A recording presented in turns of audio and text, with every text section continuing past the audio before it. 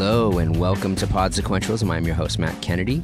Pod Sequentialism is, of course, an outgrowth of the Pop Sequentialism traveling art exhibition of comic book art and the catalog that I produced in 2011.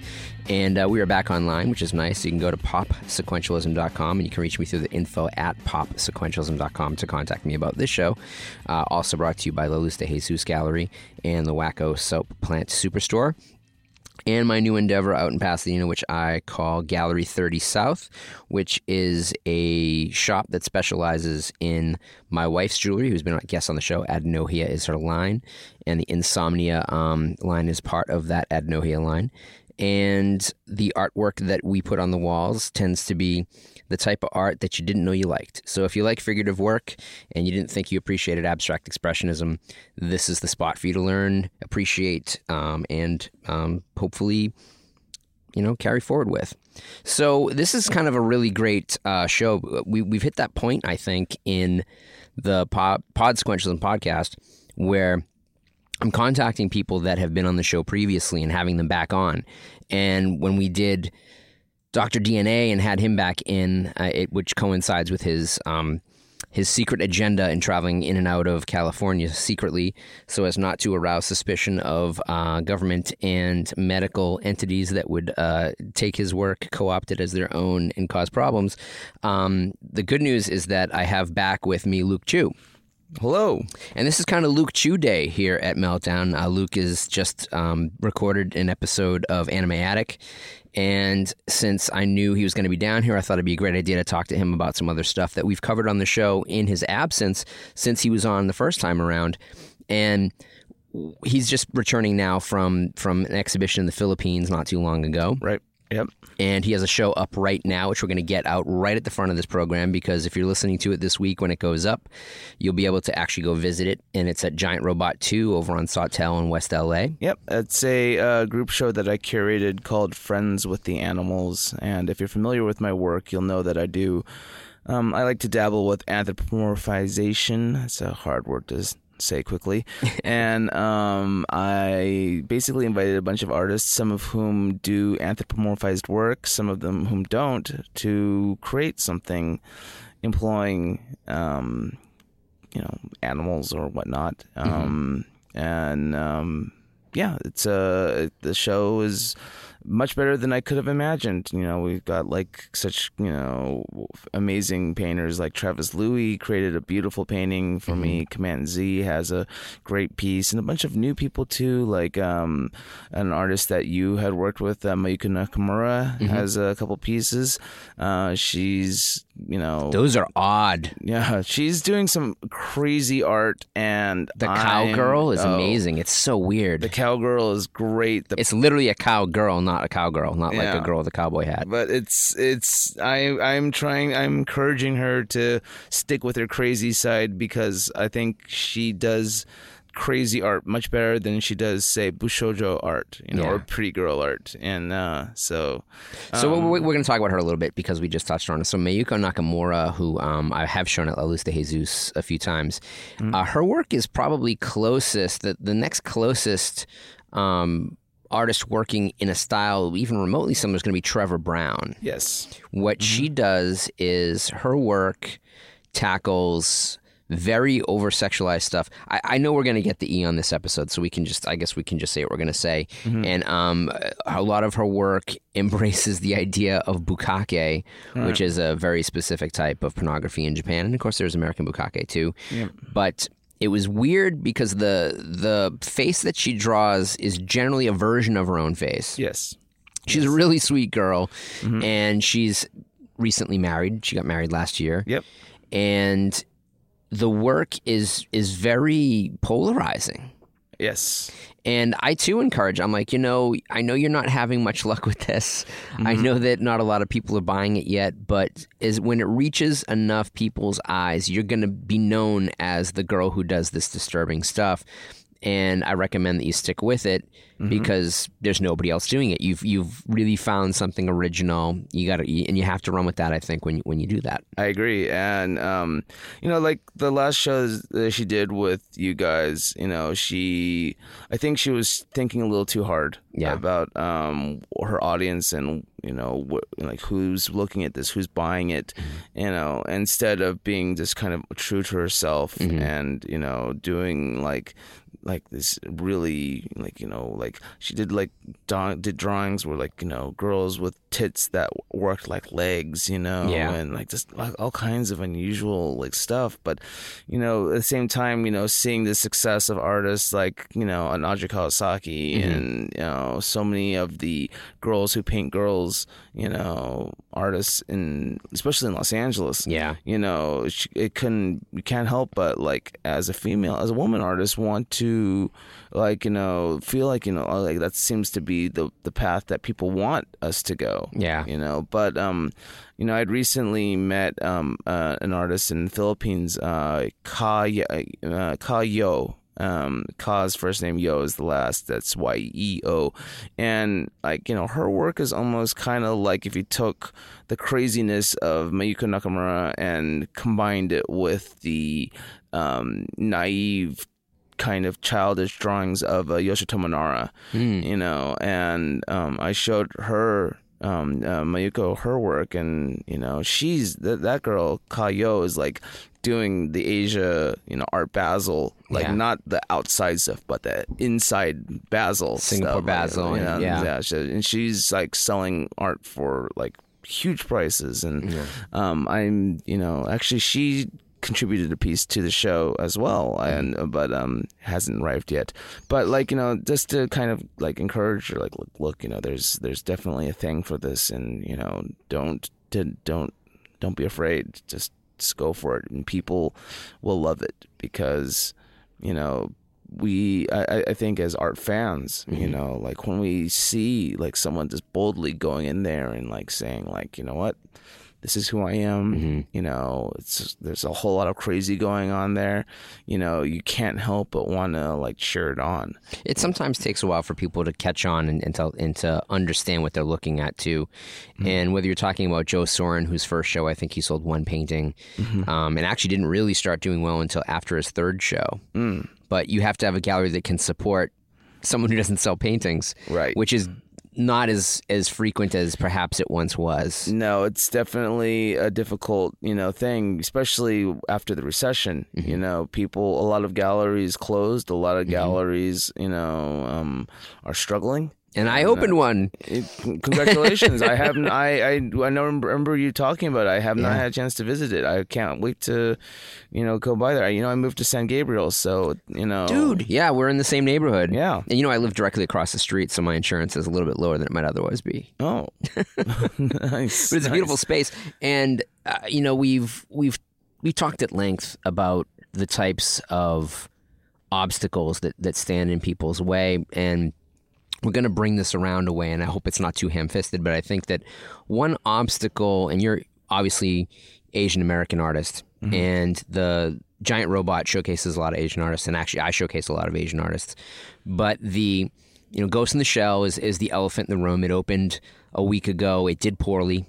There was a lot of complaining about the casting in it, and it opened up a scab over a wound that has been around for a long time. And what I am sort of at odds with is that I agree that it's unfortunate that the producers of the film didn't have the bravery to make a star and had to use star power to try to get people into the theater, and as it turns out, people were just relatively ambivalent to it. Right. But after the failure of it, people who had been protesting and saying, oh, it was the whitewashing, and, we protested and no one went and saw it and it made a difference. And then the studio said, yeah, that's what happened. That there was all this whitewashing controversy and it affected our bottom line, and it was a flop. And I think they're both wrong. I think it flopped because it wasn't a particularly great movie. Right. It came 15 years too late. Agreed. And there wasn't really a lot of money put into advertising it, honestly. Yeah. No. It's. I went to the movie actually opening night at the ArcLight, and if you go to the ArcLight in Hollywood, they usually have a display case that has all the props from the movie, and you know what was in the center? Chips, not chips like the movie chips. Yeah, the movie of the TV show. Yeah, not and the whatchamacallit, all the Ghost in the Shell stuff was off on the side, and I was just like, which is beautiful costuming. Oh my gosh! And who cares about the Harley Davidson bikes that the Highway Patrol uses in California? Those. Which is funny because they actually don't use Harleys; they use BMW. So it's by having those in the theater. If they did have Harleys, then it would be funny. I'm not sure whether or not it was, but I bet know it was.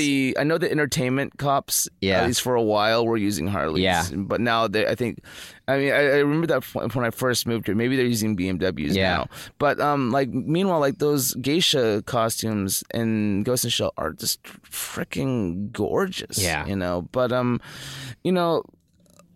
okay, the whitewashing controversy, I get it. As a relative, my sister is an actor, and in the beginning she was doing, she did relatively well, and then, things just kind of imploded on her. And she's been struggling ever since. But it is unfortunate that Hollywood didn't have the balls to try to find someone new. I don't think we can really blame Hollywood though either, because you saw that movie. How many opening studio credits were there before the movie started? 5, 6? Right, and two of them are Chinese. Yeah. One of them was Japanese. Right. And there were 2 American productions. Right. So, and this speaks to another part of the controversy that has been spreading out. That people were against the Matt Damon movie. Was it The Great Wall or something? Right. Which is a Chinese production. I wasn't offended by that at all, because it was obvious that Great Wall was supposed to be a science fiction movie, and that.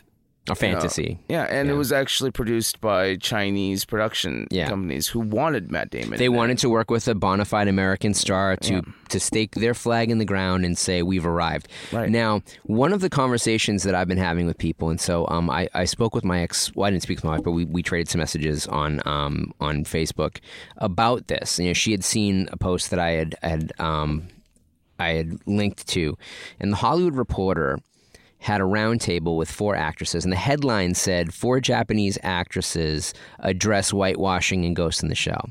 So I clicked the link and I read it. 2 of those actresses are not Japanese born. They're Japanese American. Right. The other 2 actresses were certainly born in Japan, but they're not Japanese actresses in as much as they've never been in Japanese movies. Right. They are born in Japan actresses that act occasionally in American productions. Okay. So it's a very misleading headline. And it does say a little bit, when you do click, it addresses the fact that that more than one of the people they're talking to are of Japanese heritage. But people pay attention to headlines. And I think that if you're a journalist, and even if you're an entertainment journalist, like The Hollywood Reporter, that you have a certain responsibility to be more forthcoming, or at least not intentionally misleading. And then I thought about it a little bit more, and I thought, well, their opinions should not be invalidated because they're not Japanese. So was that the Hollywood Reporter's opinion?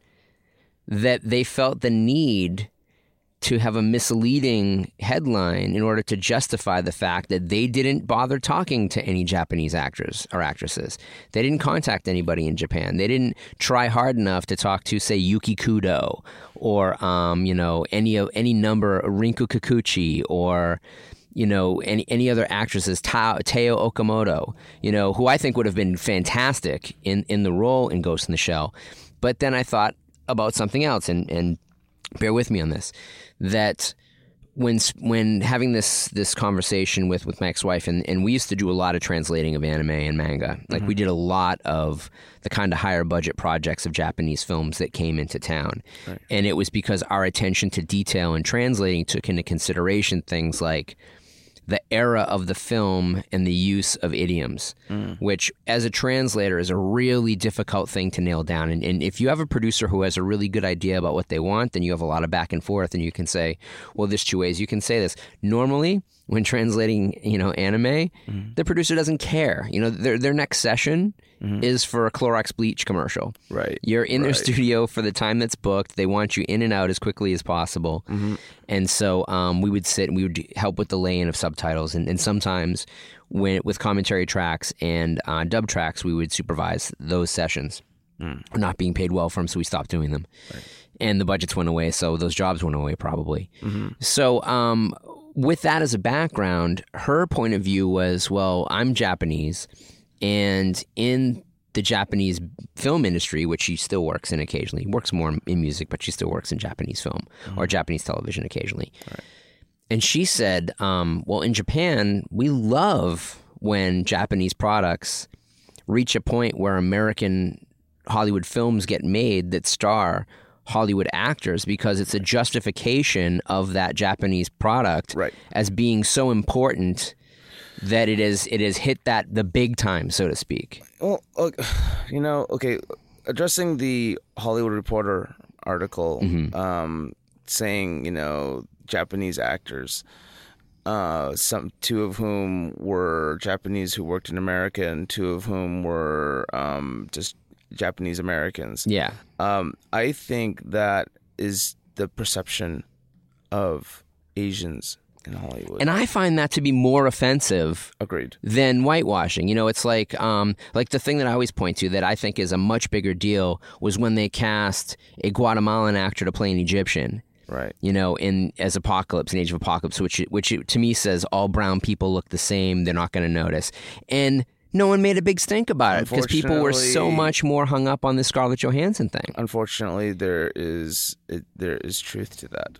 And that's a bummer. And no, it is a bummer. But, would I, if Makoto was played by just an Asian actor, I think that would have been, whether they're Chinese, Vietnamese, Korean, Japanese, whatever, it probably would have worked just as fine if promotionally, if the issue was ethnicity. But see, and I would find that to be a terrible dereliction of the plot of the film, and the Japanese would have hated it.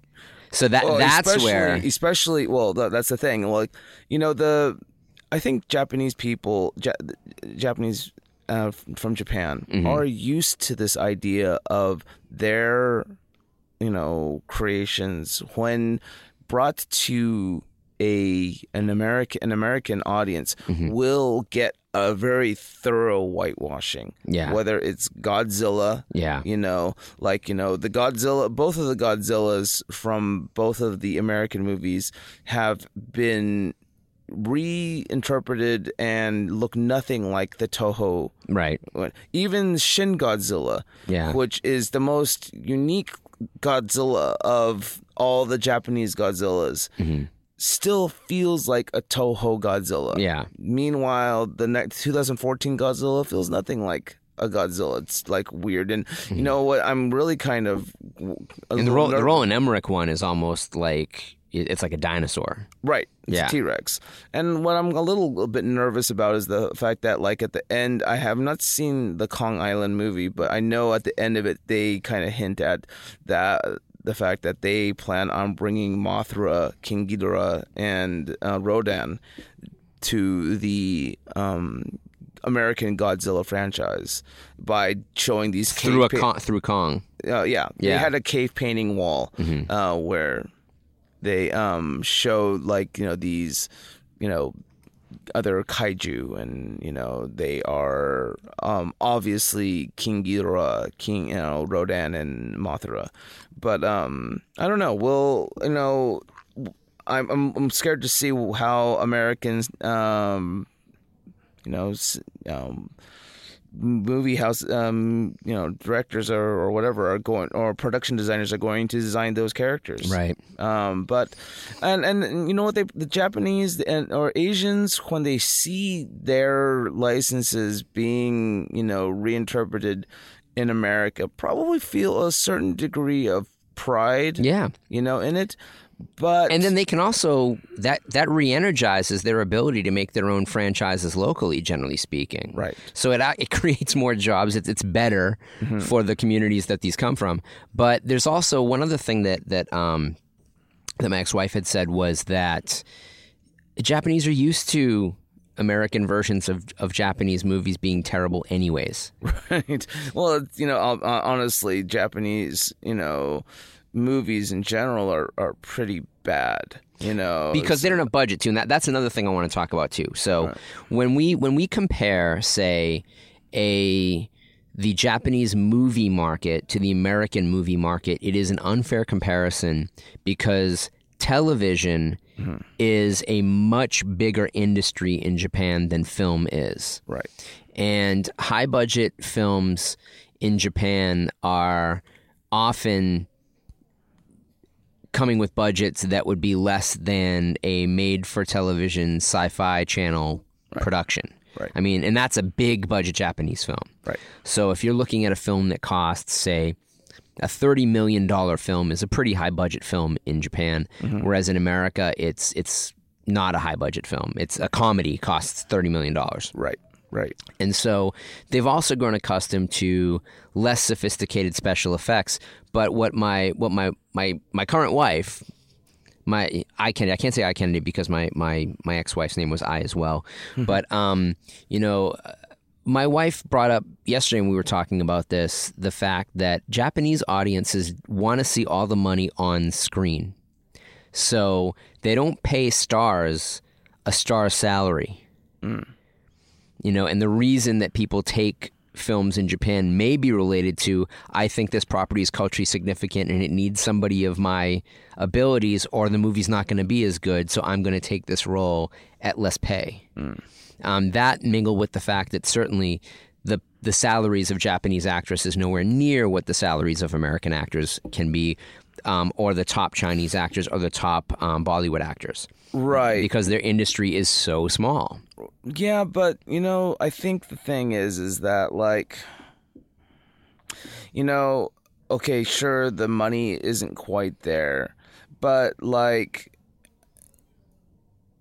I think what it really is the writing isn't there, The Attack on Titan movie wasn't terrible because of the effects. I mean, though they were not good, it was because the writing was so it carries bad. you through, and it's terrible. Yeah, it's okay. terrible. I haven't seen it. Yeah, it's terrible.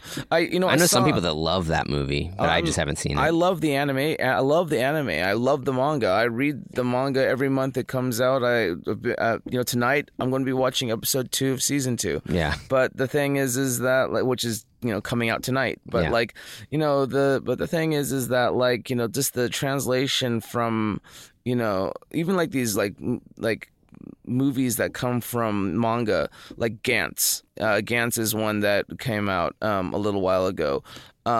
It starts off kind of driven strong because it's based on the manga, but then it just loses steam and flops. And then when they come up with the sequel, it's even worse. Death Note. Death Note was a perfect example of an amazing Japanese license that if they just stuck with the anime, the script of the manga, it could have been brilliant, but they didn't. Right. But the thing is, I think the only Japanese movies that I see that are generally really good are period pieces like 13 Assassins or Ran, and maybe some dramas. I just saw this one Japanese kind of movie. I think it's called like Scoop. It's basically like a Japanese paparazzi kind of story, and it was really fun and really dramatic, and it was good. But Well, that raises a good point. So my wife was also talking about this. She said that Japanese audiences are used to, when American movies redo the material, of being completely redone. So there is no element that sticks somehow to Japan. So, Shall We Dance? okay, Shall We Dance gets remade as an American movie with an American cast. And if you saw the American movie and had no idea that the source material was Japanese, there's nothing in that movie that tells you that. You can say the same of... Here's a really interesting scenario, because this is a film that's been remade about 3 or 4 times. There was a Korean film called The Crazy Family that resulted in a Japanese movie, which actually launched the actress Yuki Kudo when she was a teenager in Japan, which became an art house hit in the UK and in the US. And then Miike remade it, and remade it as The Happiness of the Katakuri, and changed it significantly and went back a little bit more to the Korean original film. And there was talk for a long time about them remaking that as an American movie and doing it as kind of like a silly Tim Burton-esque meets Evil Dead type of film. And it went to a certain point, and then it just kind of disappeared. And it either became a completely different project that did get released, or it went no place. But that with some products, especially licenses, when I say products, some licenses that come out of manga that become anime, there is a much more inherent Japanese-ness to them, because you see Japanese signs in the background. They take place in Tokyo neighborhoods. Right. And so we got on the subject of, well, what's going to happen when they start doing live-action films of Studio Ghibli stuff? And we came to this kind of consensus, and we talked to a few other friends, and they all sort of had the same opinion, that, and we'll go back into this a little bit, but that with Miyazaki product, every girl in the Miyazaki universe, they're all essentially the same except for 3. And even 2 of those 3 still look like every other female lead in the Miyazaki universe, are clearly European.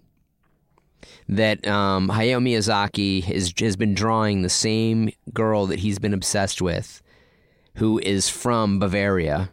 He's been drawing her for years. His first big break animating in Japan was for the Heidi television series, adapted from the Alpine character of Heidi the Orphan.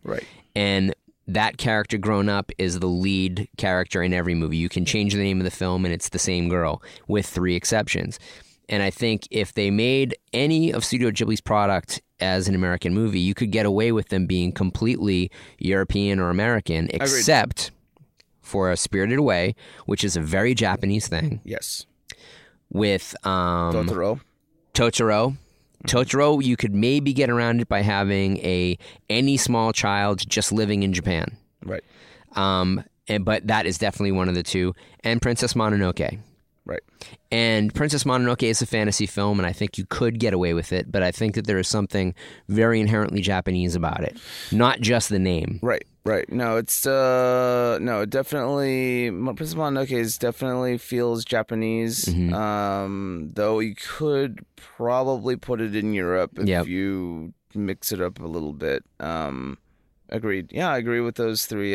But Kiki's Delivery Service, Nausicaa definitely has like a European kind of quality to it. Yeah, like a French science fiction. And certainly, Kiki's Delivery Service. Kiki is the woman who gives Kiki milk is not a Japanese woman. No, it's definitely not. And although they are making they have made a live action of it, I think. Yeah, for Japan. Television. Yeah, it's not very good. Yeah, and you can go forward and backwards throughout the catalog with any of the human character films. Cat's Return, not necessarily Japanese, probably European.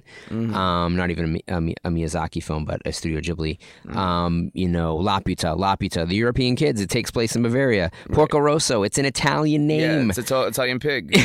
So it's like, I think that what has happened is that a lot of the people who are really, really upset about Ghost in the Shell and it not going to an Asian lead, they're bringing a lot of their own baggage to it. And that's not to say that baggage is invalid, because I think there are reasons that justify the casting of an Asian lead. We'll say, we won't even say Japanese, we'll say Asian, right? Which I think, of course, would drive the Japanese crazy. But that I feel like it's better to have a non-Japanese person in the role because there's a ghost in the shell, and the shell is not the spirit of that person, so that by it being not Japanese, it's almost better science fiction. The argument people will make that I've encountered is that, like, oh, it's, a cyborg body, it's quote unquote universal. But the thing is that my argument is that universal is all, subjective. Right. And if you look at if you just type in the words Japanese cyborg, right now and look at images, they look distinctly Asian. Yeah. And because that is what but they're trying to go for quote unquote a universal look. Yeah. But that just happens to be what universal looks like in Japan. Certainly, that the world is getting more Asian. The numbers are the numbers are around the Asian side, and I mean population, not necessarily influence. And there's when people address whitewashing, they're tackling 4 or 5 other issues and they're putting it under one umbrella. And I don't think it's necessarily good to do that. Right. Certainly, there is a difference between respectful treatment and objectification. Certainly, there's a difference between whitewashing and white savior complex, right? Which they could definitely throw at the Matt Damon movie if they wanted to, even though it is a Chinese production, right? And I think that where it's important and where I think that people who are upset by this are upset and why they're very valid in the way they feel is that if you're an Asian American kid like you, mm-hmm. and you grow up reading manga, mm-hmm. And you're like, hey, this is a thing that comes from my culture. Right. Even though maybe you speak only English. Right. So you get the translated version in English of this Japanese source material. Right. And you look at it and you look in the manga, yep. and you can identify with the people drawn in the manga who are generally drawn much more Asian looking than what finally becomes the movies. Right. 9 times out of 10. Right. So you grew up around this, mm-hmm. and you're like, yeah, all my friends have Spider-Man and Superman. They have that other stuff mm-hmm. that they grew up that make them. There's these people that look like them that have superpowers and do extraordinary things, and I don't really have that. Mm-hmm. But I have this. I have this manga and then anime, and it's like you make a cultural leap from the manga to the anime without addressing the way that even the creators in the country that produced the manga have decided to make it look a little bit different. Right. And we can talk about the fact that comes from Betty Boop, but we won't. We'll just leave it at that and move on. Okay. It does, but we're not going to address it. Mm-hmm. That when it becomes known that property has now been picked up in America, where you live and you have grown up, mm-hmm.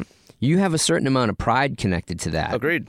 That yes. says, hey, this is the recognition of something that came from, this is a recognition of something that I have an intimate connection with. Right. And then when it becomes somebody, and then it's something else, or that some element, any element of that is taken away, right. it's very, very easy and very justifiable to become completely and irrationally upset by that change. Let's just state, a fact.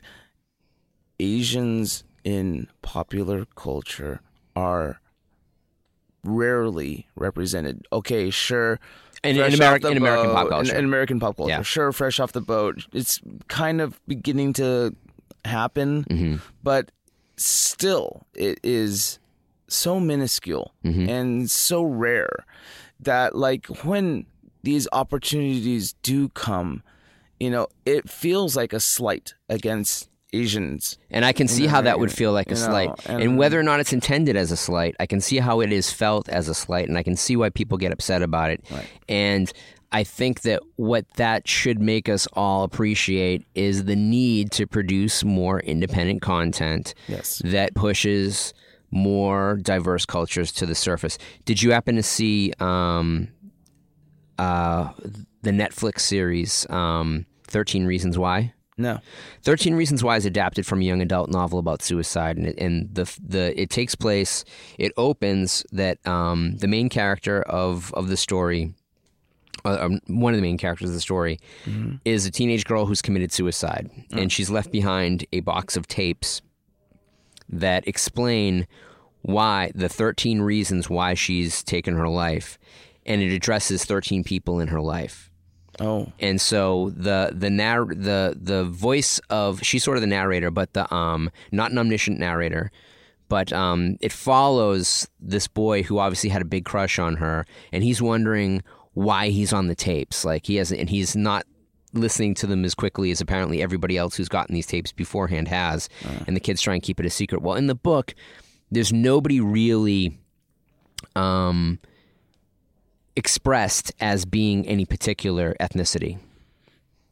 The great thing is that the property was purchased by Selena Gomez. And Selena Gomez, as executive producer, had them cast almost all of the roles outside of the lead girl who kills herself and a couple of other characters. There's a lot, not all, but there's a really high population of Asian characters, some playing quite against type. One of the jocks, really good-looking big dude, the biggest guy in the show, the biggest jock, is an Asian American kid. There is the kind of a studious Asian girl, and her parents are a gay couple that's married and adopted an Asian baby. And there's quite a few people of color in the story. When you watch, it's extremely well done. I cried like a baby when I watched. I binge watched it, and the other day, it's heartbreaking. Okay.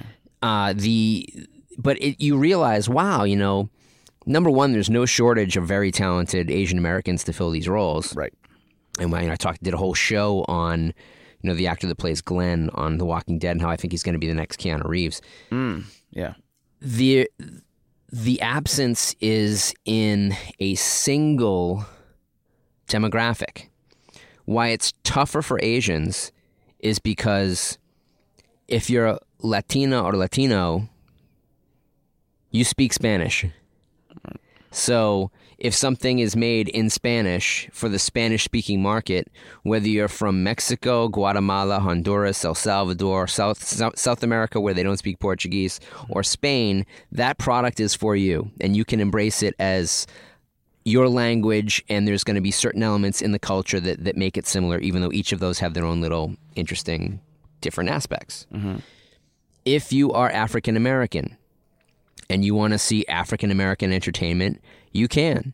There are movies that are produced, directed, and star predominantly African-American performers, and it feeds a really specific cultural need, a joined sense of humor that grows out of the tradition of Christian blacks in America. And you've obviously got all those Tyler Perry films that do extremely well. Right. And now you've got Key and Peele, who are making incredible films. Yes. And supposedly he's going to be directing Akira. Are you serious? That's what I heard. All right. It could be interesting. It could be terrible. Yeah. How it's handled is going to be a really, really big thing. But again, if you are African American, you have niches. If you're Asian American, it depends on whether you're Japanese American, Korean American, or Chinese American, just exactly how much product there is for you. Right. So there isn't one demographic. When I ran Panic House Entertainment, we released only Asian titles. That was our specialty.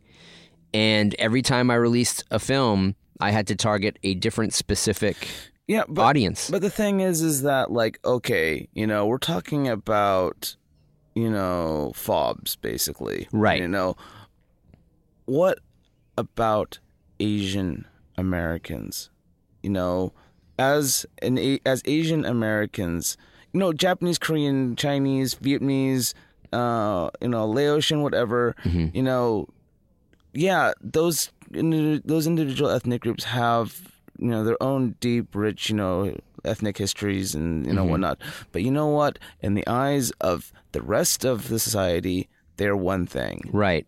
Asian. Yeah. And as such, most of them have grown up with very similar life experiences dealing with non-Asian people. Correct. And, look, I don't care if you're Japanese, Korean, Chinese, Vietnamese, you've all been called a chink at least once in your life.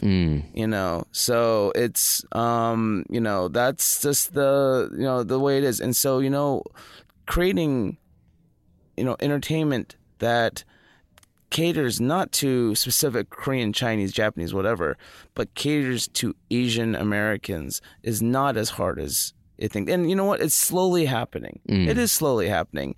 Fresh Off the Boat, obviously, is a story about, Eddie, what's his name? Taiwanese American. But it's a story that is kind of a little bit more catered to an Asian American experience rather than a Taiwanese American experience, or at least I would imagine. I have not seen an episode, but I'm sure that in order to make it so that it has more universal appeal, it is a little bit more, things are painted with a broader brush. That's a really good point. We're going to take a break and we're going to hear from one of our sponsors very quickly, and then we're going to be back and we're going to expound on how to unify multiple niche groups as a general monetizable audience without losing sensitivity to the cultural peccadillos. So 60 seconds and we'll be right back at you with Luke Chu. Hello and welcome back to Podsequentialism. I'm your host, Matt Kennedy, and I have back with me Luke Chu, good friend of mine. Nice. Thanks. World-renowned artist. And we were talking about the differences in cultural desensitivity. Because I think whitewashing is a really specific thing, and it's not necessarily whitewashing, but that when products or licenses that begin their life as Asian product, and specifically we were talking about Ghost in the Shell, so Japanese, but how that is different than, and the idea of whitewashing and the idea of diversity can sometimes be different things. Or the worries raised by one don't necessarily speak to diversity, but speak to whether something is monetizable. Right.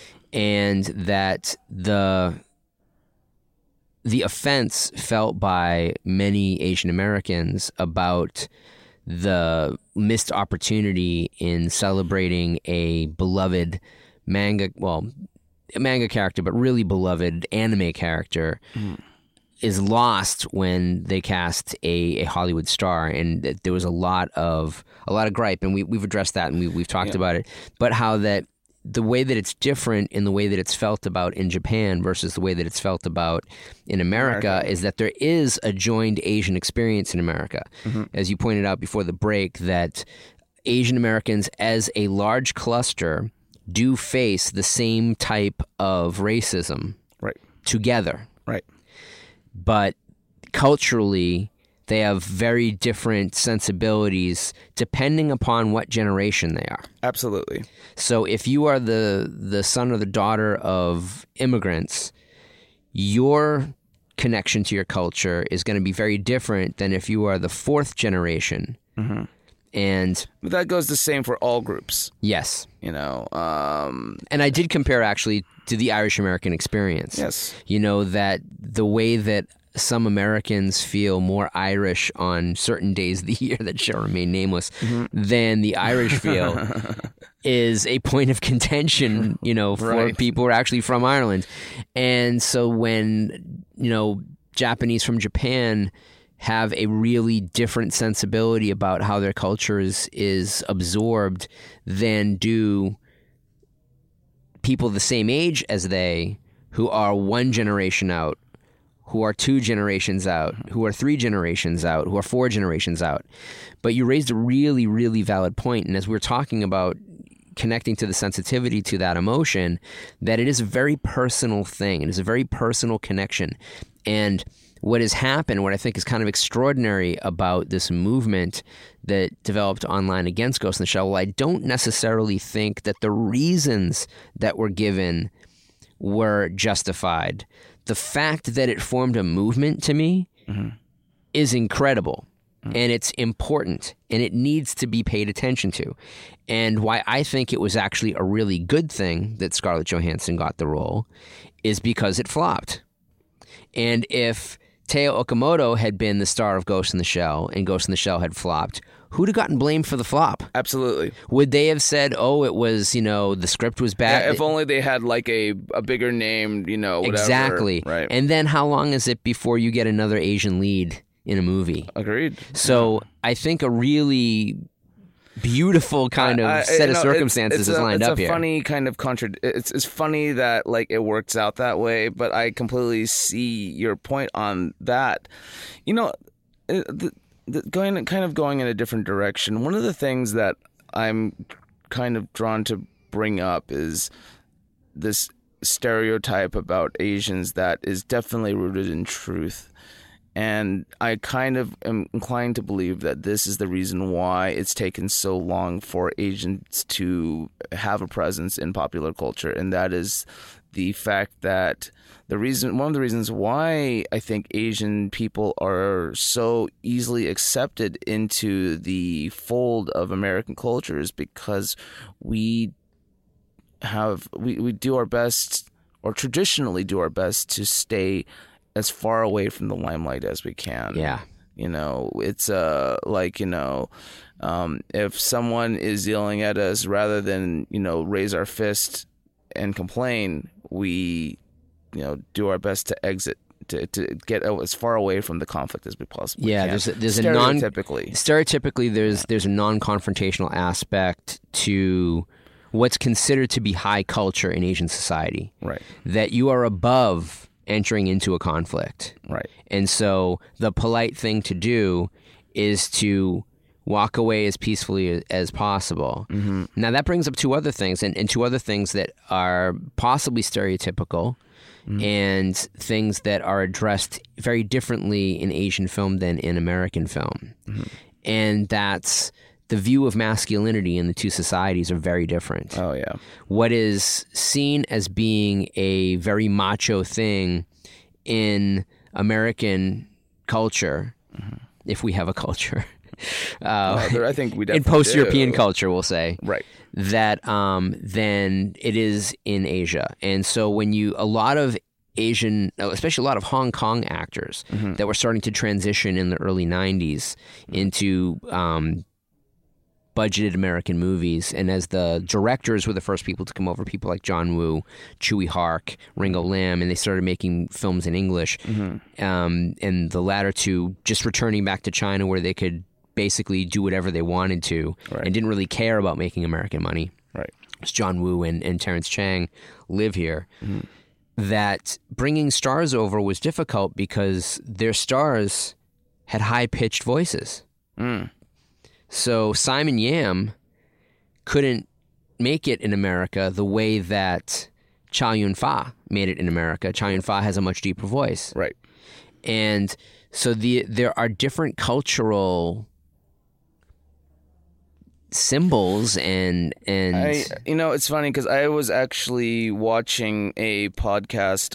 It's called, I think it's ADV podcast. Basically, it's these two expats, one from South Africa, one from America, who live in China now. And one of the things they talked about was in China, specifically in China, the government was trying to rebel against the kind of unusual things that are happening to masculinity in Asian pop culture, specifically like in K-pop, where like androgyny, almost this androgynous nature of it. But Americans, specifically Americans, I think, have a very specific idea of masculinity, and to the point where they believe that is a universal masculinity, and it's not. It's definitely not. And I mean, you can look at European movies. Look at the European leads. French film actors are not traditionally good-looking males by American standards at all. And so there's often very little crossover. Right. That people who become very popular in France do not become big stars in America. And if they do, it's because their performances are so good that and they're not cast as the attractive male lead necessarily. Gerard Depardieu has made quite a handful of American films, but he's not necessarily the romantic lead. He is in Green Card, which is the first movie that brought him to America after he was nominated for an Oscar for Cyrano de Bergerac. But he was a comedic he was cast as a comedic actor or as a tough or as some other niche thing, not as a romantic lead, because he's considered unattractive. Right. And the man who was probably considered the sexiest man in France in the 1970s was Serge Gainsbourg, who is what Americans would probably call funny looking. And so, yeah, you're right that the standard that Americans have of what is considered masculine and even what is considered good looking is drastically different, thank heavens, across the globe, because I'd be single. But if the standard of American male beauty is such that it is were the same in Japan, I would not be married. Well, and then what also happens is, the American culture did an amazing job at demasculating the Asian males. Yes. Starting with the fact that, what are the traditional Asian jobs from, the early 20th century? They cooked in restaurants and they did laundry. Manservants, two jobs that are traditionally feminine in American culture. Yeah.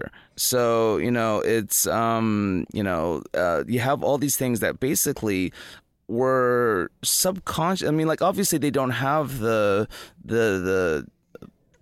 palpable horror of slavery and whatnot, but they are still things that subconsciously work against Asian Americans, and have taken so many decades to finally kind of start slowly undoing. Do you think a lot of that is grows out of that wait your turn type of thing? That there were other cultures that weren't white that were in America that were fighting their fight, and from a good portion of the late 19th century well into the middle and beyond, and I think we're still in that fight of the civil rights movement for African Americans and for people with a descendancy to the African diaspora. So not necessarily African Americans, but you could be a Black European. You could be, and even to a certain extent, not that you see too many Native Australian Aboriginal people who are very dark-skinned in America, right, but you certainly do see certain Southeast Asians who are very dark-skinned, right, who are seen as, by certain ignorant sections of the population, as being interchangeable with African Americans because of skin color. And that there was the part of the Black Power movement and the strength of the Black Power movement in the 1960s was to take this thing which was thrust upon them, this idea of blackness, the idea that this was something that separated men, that skin color separated men, that they owned up to it, not owned up to it, I strike that from the record, they owned it and decided to move forward with that as an empowering thing rather than as a shackle, and in a way that has also caused problems because it has embraced the idea that there are differences in skin color. And certainly because the culture is the way that it is, and because America is from a post-European society, and because we have such a long, dark history with slavery, that these are things that are in our psyche, that we've grown up around it, we're used to it, and that there's a position of privilege and power that white people have over other people in this country that didn't get corrected. And it only started to get corrected in the last 150 years or so.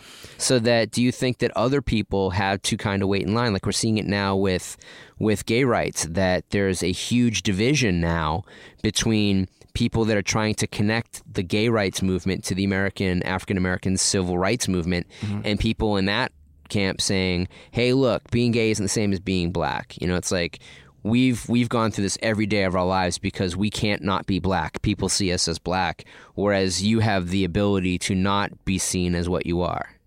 And so there are these weird divisions that among people who don't have the upper hand, in that they aren't in power, weren't discriminated against, that every other section has had to kind of fight its own fight, and that has led to other people that would normally be united not necessarily stepping up. I mean, that brings up an interesting point, and the one thing that kind of came to mind to me was like, the idiom of, the nail that sticks up above the rest gets the hammered. Hammer, Yeah.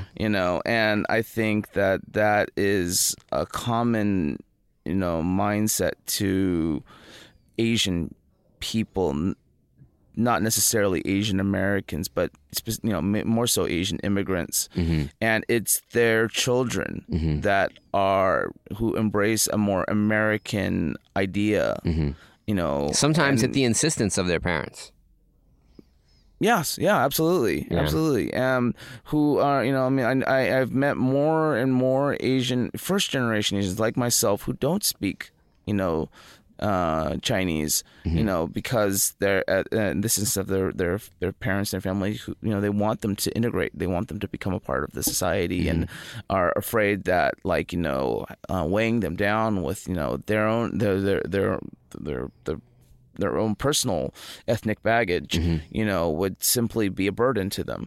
But it's I think that I think a lot of that is the reason why it's taken so long for Asian Americans to finally begin to find their voice.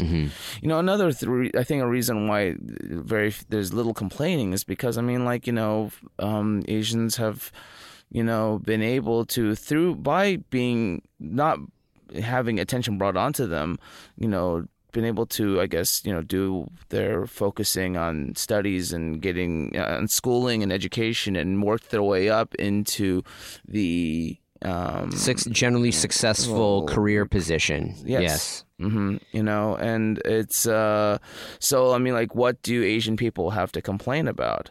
Well, I've got plenty to complain about, because of the crap that I grew up, experiencing, and a lot of it comes out in my art. And a lot of it manifested into my own self-destructive behavior that I struggled with for after college, but and people can go back and listen to our prior podcast with Luke Chueh where we really dove into that, and it was kind of like it was almost we went deep on that. Yeah, I experienced a lot of heavy-handed shit, But the thing is that I think that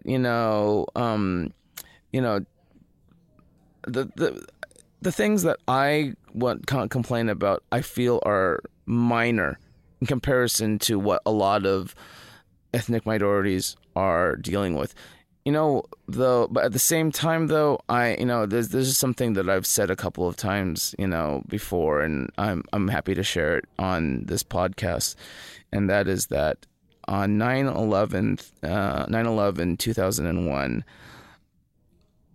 something, the events of that morning, really were almost a bit of a godsend to me, because what it did was it took what was probably going to be the next bad guy to the United States, aka China, and refocused his attention toward the Middle East. I mean, that's exactly what I addressed, though.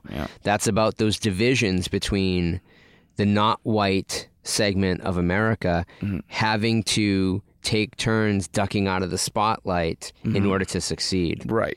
And not helping, not unifying, because it's still, even though at this point in America, I don't know if we're there yet, but we're certainly soon going to be there, where the portion of the population that is Caucasian is going to be less than 50%, that would mean that all other quote-unquote minorities will form a single majority, if that's possible. I wonder about that.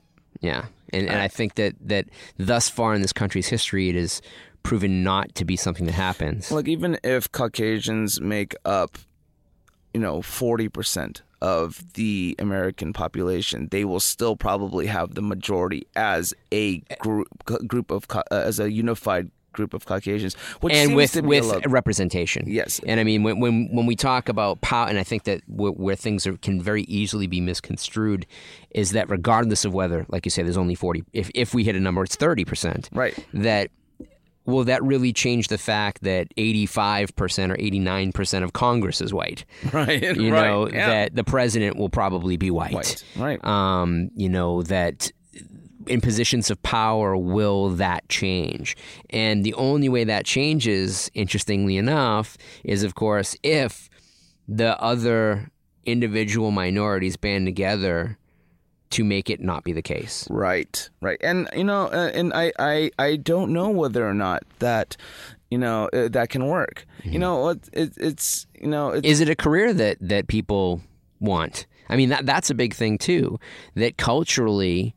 Is government service seen as a good thing, depending upon where you come from? Is it seen as, because in other countries government can be so corrupt, and certainly it can be corrupt here, yes. that it might not be seen as a virtuous thing to do? Like, why would you want to be in government? You can go be a doctor. Why would you want to be in government? I mean, honestly, why would you want to be in government? You could be a plumber.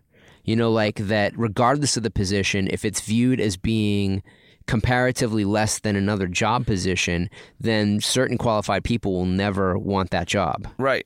Well, you know, I mean... And then there's the nail analogy. Oh, geez. That I mean, that kind of dives into a whole, like, you know, ball of wax right there about, like, you know, like, career perception. Yeah. You know, I mean, growing up the way I did, you know, I'm lucky that I didn't have parents that didn't hammer it into me that I need to become a doctor or a lawyer. Right. You know, lucky that I had family that, you know, allowed me to pursue my own happiness. Mm-hmm. But, you know, I know for a fact that most of the Asian kids that I grew up with were not, you know, given, you know, it was not that relaxed for them, you know, and they were like, you know, whether it was their parents, you know, literally like, you know, like screaming it into them, or, you know, maybe doing it on a subconscious level, mm-hmm. you know, all of them were driven, like,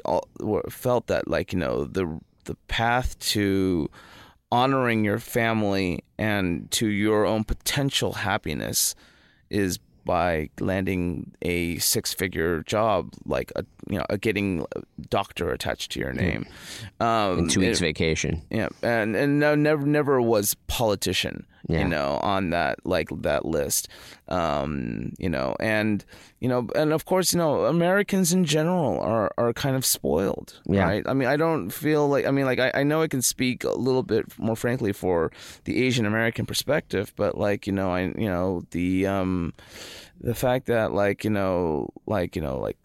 menial labor, such as, you know, working on a farm or whatever, it's just, you know, not the kind of jobs Americans, you know, just he air quoted those, you know, want to do, and it's you know, it. We've seen that. We've seen that in areas where the local law enforcement's been cooperating with ICE, which is, you know, immigration enforcement agency type of thing, mm-hmm. that they still have to bring people in to do the jobs, that nobody wants the jobs that were being filled, and it is a crisis. It's a crisis of employment. Well, it happened in Mississippi, like where I think there was a county in Mississippi where they literally, you know, scared out all the you know, non-documented workers or families, and they tried offering the jobs to, you know,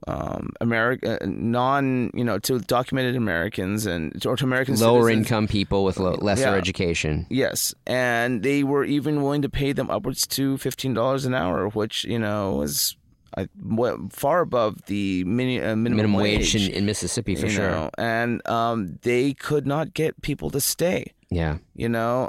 This has been across the country. This has been true. Yeah. That now getting people to stay at the job for more than one paycheck has been difficult because they don't want to work. I read about this recently, Mm-hmm. Well, without getting too far down that line, I think that, no, and it's fine. I think, and it speaks to a bigger problem about what issues are behind issues of diversity. And mainly it's economic. And there's the fear of losing one's place in society, which I think is the biggest motivator of people who don't embrace change. They're afraid of change. Right. And that fear causes them to act a certain way. You know, I have no idea how people can actually consciously, like, proudly say that they are conservative, because it just feels like they're saying, I am a man who, or a person who is afraid of change. I don't think those people are necessarily saying they're conservative. And I think that people who are conservative are embarrassed by the way that these other people act. And they vote Republican, Right. but they're not conservatives. And I think that there's a big difference. And, you know, as I've got family in Massachusetts, and I do have members of my family that voted for Trump because they had their one issue that they voted on. Right. But, you know, that we don't understand necessarily where we're at, how different communities enact laws to preserve the community. And whether it's a law that adversely affects a pocket of the population, we don't know how that came to be. Like, the thing about law is that law is local first, and then it's state second, and then it's federal last. Right. And I think that people who consider themselves conservatives, they say they don't like big government, but then they love these weird laws that impact what your freedoms are, which is bizarre to me. Right. But right. ostensibly, they're like, well, I don't want the federal government telling me how to do blank. Right. And that I feel like it should be a local issue. And a lot of smart politicians will steer clear of social issues by saying, you know, the federal government doesn't need to be litigating this. This can be a local issue. And then what you can do with that, when everybody moves out of Arkansas because they've got really weird laws that favor, you know, a couple of companies and the people who are still silly enough to vote for the congressmen that do the bidding of these companies, there will be no tax collected. And there will be no way to power that state, and that state will go bankrupt. Right. And in order to bring in new business, they're going to have to change their laws to catch up with the rest of the country. Right. And what happened, I think, in the last 8 years in certain areas is that you had a federal government that wanted to bring up the standard overall, some states that didn't want to have the federal government telling them what to do, and passing state laws that undermined the federal mandates that made sure everybody lost. Because it was so polarized, it was so divisive. And until, if it's possible to get back to something a little bit more moderate, you know, at the top, then it may involve a little bit of state-by-state navel gazing. What'll happen is that all the talented people are going to leave those states, and their numbers are they're gonna, you know, torpedo. Right. So the places that will welcome the people that leave those states are going to be faced with the same problems that the states those people left had, which is a higher population of maybe too qualified people Right. that are going to have to take lesser jobs, or a large influx of, you know, the scared undocumented worker that now are going to have to compete with each other and the lowest economic rank of that area.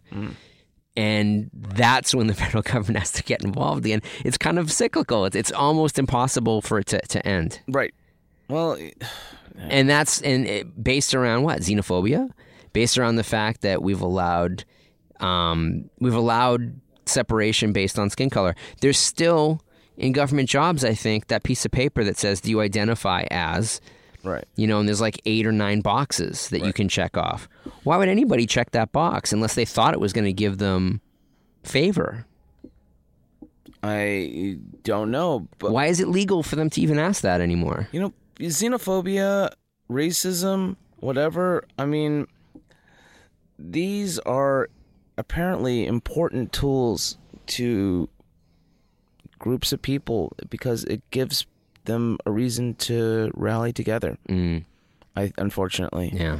you know, it's I don't know. It's, you know, actually, this has gotten me. This is something that I've been thinking for a while now, and I'm happy to share this thought to you. And this is the thought. Basically, is to believe in the social construct of race is inherently racist. Yes. Yes. And that's, again, it's like, why would you check off the box? How come they can ask you to check off the box? That stuff is, I think, that's the corner of the argument. In order for us to be in a position where we can get more inclusive with absolute autonomy, we need to have better education. We need to have Election Day be a federal holiday. So that everybody can get out and vote. Yes. And we need to make sure that gerrymandering stops. That we have to break up areas of the state in a more fair way. Right. So that we're not shaping it like this cord that connects to, that's coiled up on the table here that connects to the microphone. That there are districts in different states that have, if you look at the shape of them on the map, you're like, how did that line get drawn? And it got drawn by racial bias to break off certain groups, so they all got one representative, right? And then the rest of the state got a whole bunch of others that are in a different political party, and so they get to carry the governor's mansion, and that they get to vote for president. And I would say that it's probably a good idea to get rid of the electoral college system, and if you're going to have a real majority rule, have a majority rule. Right. I think that this past election, one of the reasons that the Electoral College was set up was so that type of thing didn't happen, where you've got a 3 million person deficit in the electoral system. But I think that to summarize, I guess, that I understand why this one movie, this one not terribly great movie, Ghost in the Shell, became a cause. Because it was time. It might not have been the right movie for it, for this amount of rage to surface, but it was time. And this movie came along and it absorbed it. And I think that the good news is that because it failed and because the studio actually blamed the whitewashing boycott for its failure, that now they're conscious of it, that they won't make that same mistake again. Well, what was also perfect was the fact that a lot of these smaller art house movies like Moonlight, like, Get Out. Yeah, Get Out, have come in and proved that you do not need quote unquote A-list celebrities to, lead a film into to quote unquote success. Yeah. It's that an American audience is sophisticated enough to recognize when something is good on the merits of writing, talent, and as long as they're aware of it. Yes. As long as they're aware of it. And I mean, and that becomes a whole other issue unto itself, that there's probably not a lot of press being given to independent films because the space in newspapers for that is disappearing. Right. And there's just so many people with opinions out there. But you don't even really need that nowadays, because all you need more than anything is just the support of, a few credible YouTube reviewers. Yeah. So, it's unfortunate. Yeah. But, it is the truth. If Rotten Tomatoes says thumbs up, then, you're going to get more people going to it than a credible alien writer for the LA Times or LA Weekly, which is really sad. I love the mixed metaphor of the tomato and the thumb up, by the way. Two different rating systems, which is fine. But we could do a whole show on whether or not Rotten Tomatoes is even valid anymore. But we won't. We're going to end it here. And I want to thank you for coming in on this, because I thought that you're a really good person to address these, and it's very timely. Again, maybe we weren't the right people for this, but it was the right time. Well, I thank you very much for having me, and thank you for letting me rant about my Asian rage. We could call this episode Asian Rage. Asian Rage. No, I don't think we're going to call it that. But I want to thank everybody for tuning in. And again, I welcome your feedback. I actually, part of what caused this podcast was reaction to the last one, that I got a lot of feedback, a lot of angry feedback, actually, about the last podcast on Marvel's War on Diversity. And there was a person from Scotland who just was really upset that I had an opinion about that. And it went back and forth for quite a bit, but it caused quite a stir, got a lot of attention on Facebook. And I do welcome that feedback as long as it's respectful. I absolutely welcome anybody who has a differing opinion to bring that to the conversation, because that's what a conversation is. It's a joining of ideas. But if people do come out and they start trolling and they start getting really insulting and say, crazy or crazy is the wrong word, but incredibly false or hurtful things, I'm absolutely going to ban those comments from my Facebook page. There's a difference between constructively, engagement, engaging, and then versus just being a dick, right? So no dickery, no dickery at all. And with those words, we will leave you. So tune in again every Sunday. Pod Sequentialism. I'm your host, Matt Kennedy, and we'll be speaking for you soon.